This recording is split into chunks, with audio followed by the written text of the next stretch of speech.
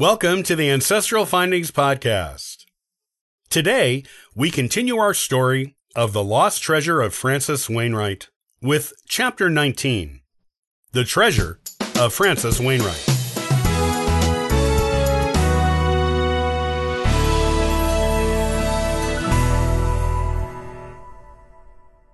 All of the Willett grandchildren stared at the journal in awe.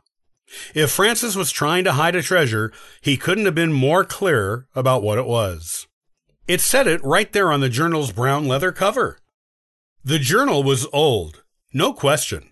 So old was it, in fact, that the leather cover was becoming brittle and cracked due to drying out over the centuries. He had to have kept this in his lifetime, which meant the journal dated back to the late 17th century. This thing really belonged in a museum. "Let's see what these other items are first," Grace suggested. "The journal is probably the most important thing. We should save it for last." The other cousins agreed.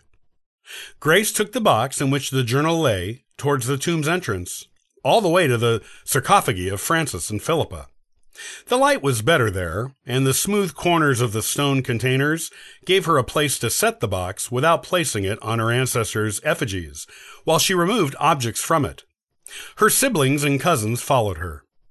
The first loose object she removed was a gold coin with an impression of England's King Charles II on it. It was worth hundreds, possibly thousands of dollars today, for both its gold and historic value. What must it have been worth back then? Just one of those coins could feed a family for a year in the colonies, and some parts of England itself.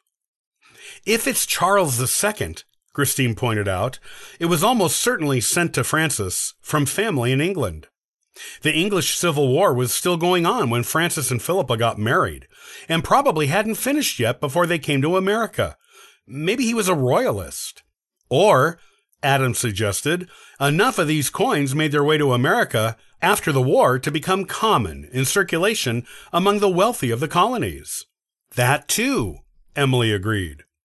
The next object to come out of the box was an emerald brooch, wrought in gold and fashioned in the shape of a butterfly. All present agreed it likely belonged to Philippa. Francis apparently showered her with expensive gifts after he made his money. It wasn't exactly the Puritan thing to do, but Francis was proving to be a most unconventional Puritan anyway. A small plank of wood, painted a faded green with light silver lines, was next, followed by a scrap of textile made out of a hemp fiber with small multicolored flowers embroidered on it. They hoped the journal would explain what they were, but all of the cousins guessed these were mementos of England, perhaps a piece of the first home Francis and Philippa shared, and a scrap of the cushioning on a piece of furniture there. The last thing to come out of the box was an extremely faded and delicate cloth square made of linen, with elaborate embroidered butterflies entwined with green, leafy twigs. A piece of handiwork by Philippa herself, maybe, such as a quilt square or tapestry. Museum pieces, all of them.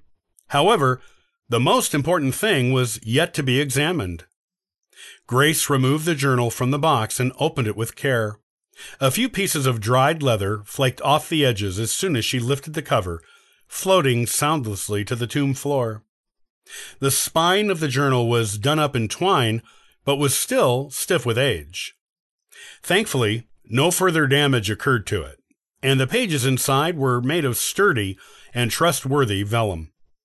Medieval documents made of vellum were still in excellent condition, and the pages of the journal were no exception. The ink had not faded with time, so well protected was the journal all this time. And, though the handwriting was archaic and difficult to read in places, thanks to unfamiliar abbreviations and odd words, Grace was able to make out most of it. Using her flashlight to give a better view, she read out loud to her cousins and siblings. It began in early 1645, when Francis would have been about 25 years old, and Philippa 16 or 17. "My name is Frances Wainwright," the journal began as Grace read it. "My wife's name is Philippa. She was a Sewell before our marriage. This is our story." While Francis talked a little about his childhood and Philippa's, providing valuable information on their parents and grandparents and what their lives in England were like in the early to mid-17th century, most of the story was about his and Philippa's courtship, wedding, and marriage, including their decision to leave for the colonies, their lives there, and all the way up until Francis lost her. It was a love story. Francis and Philippa's love story. You never found personal histories like this from this time period and place. There were so few as to be able to be counted with only two hands. Most people did not have the time in such a harsh environment to indulge in such things. But Francis made time. He likely wrote the whole thing, which comprised about 15 pages, shortly after he lost Philippa, his true love. The words were so fresh and raw, it couldn't have been long after he lost her at all. Maybe writing down their story was Francis's way of dealing with his grief. And his descriptions of Philippa, her appearance and personality, and their love together were so intimate, so beautiful, and so deeply personal, it was like Francis was standing in the tomb with them, telling them the story himself. Puritans were anything but sentimental. Their religion did not permit such musings. This was something Francis wrote from the heart, and he did it in private, hiding it away where they imagined he hoped future generations who were more generous towards matters of the heart would one day find it, appreciate it, and remember he and Philippa and their love. As if the giant gold statue he had commissioned on her wasn't enough to prove how much he adored her.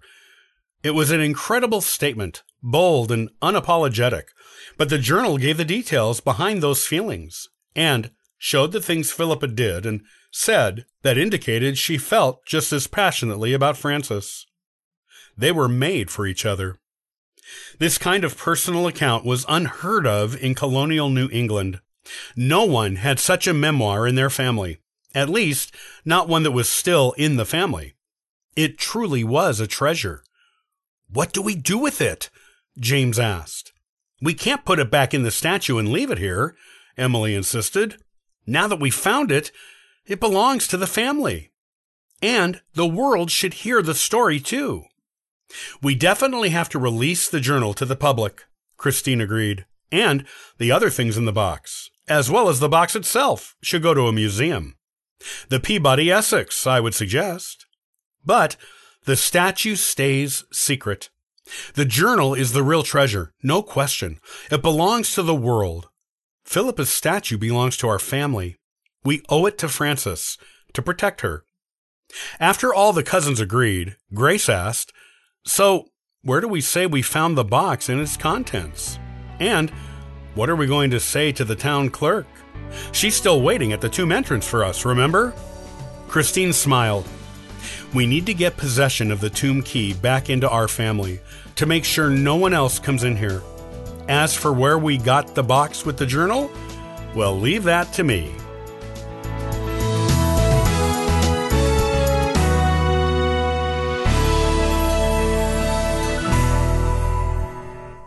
Thanks for listening to the Ancestral Findings Podcast. Looking for free resources to help you in your genealogy research? Visit ancestralfindings.com for that helpful information. Happy searching!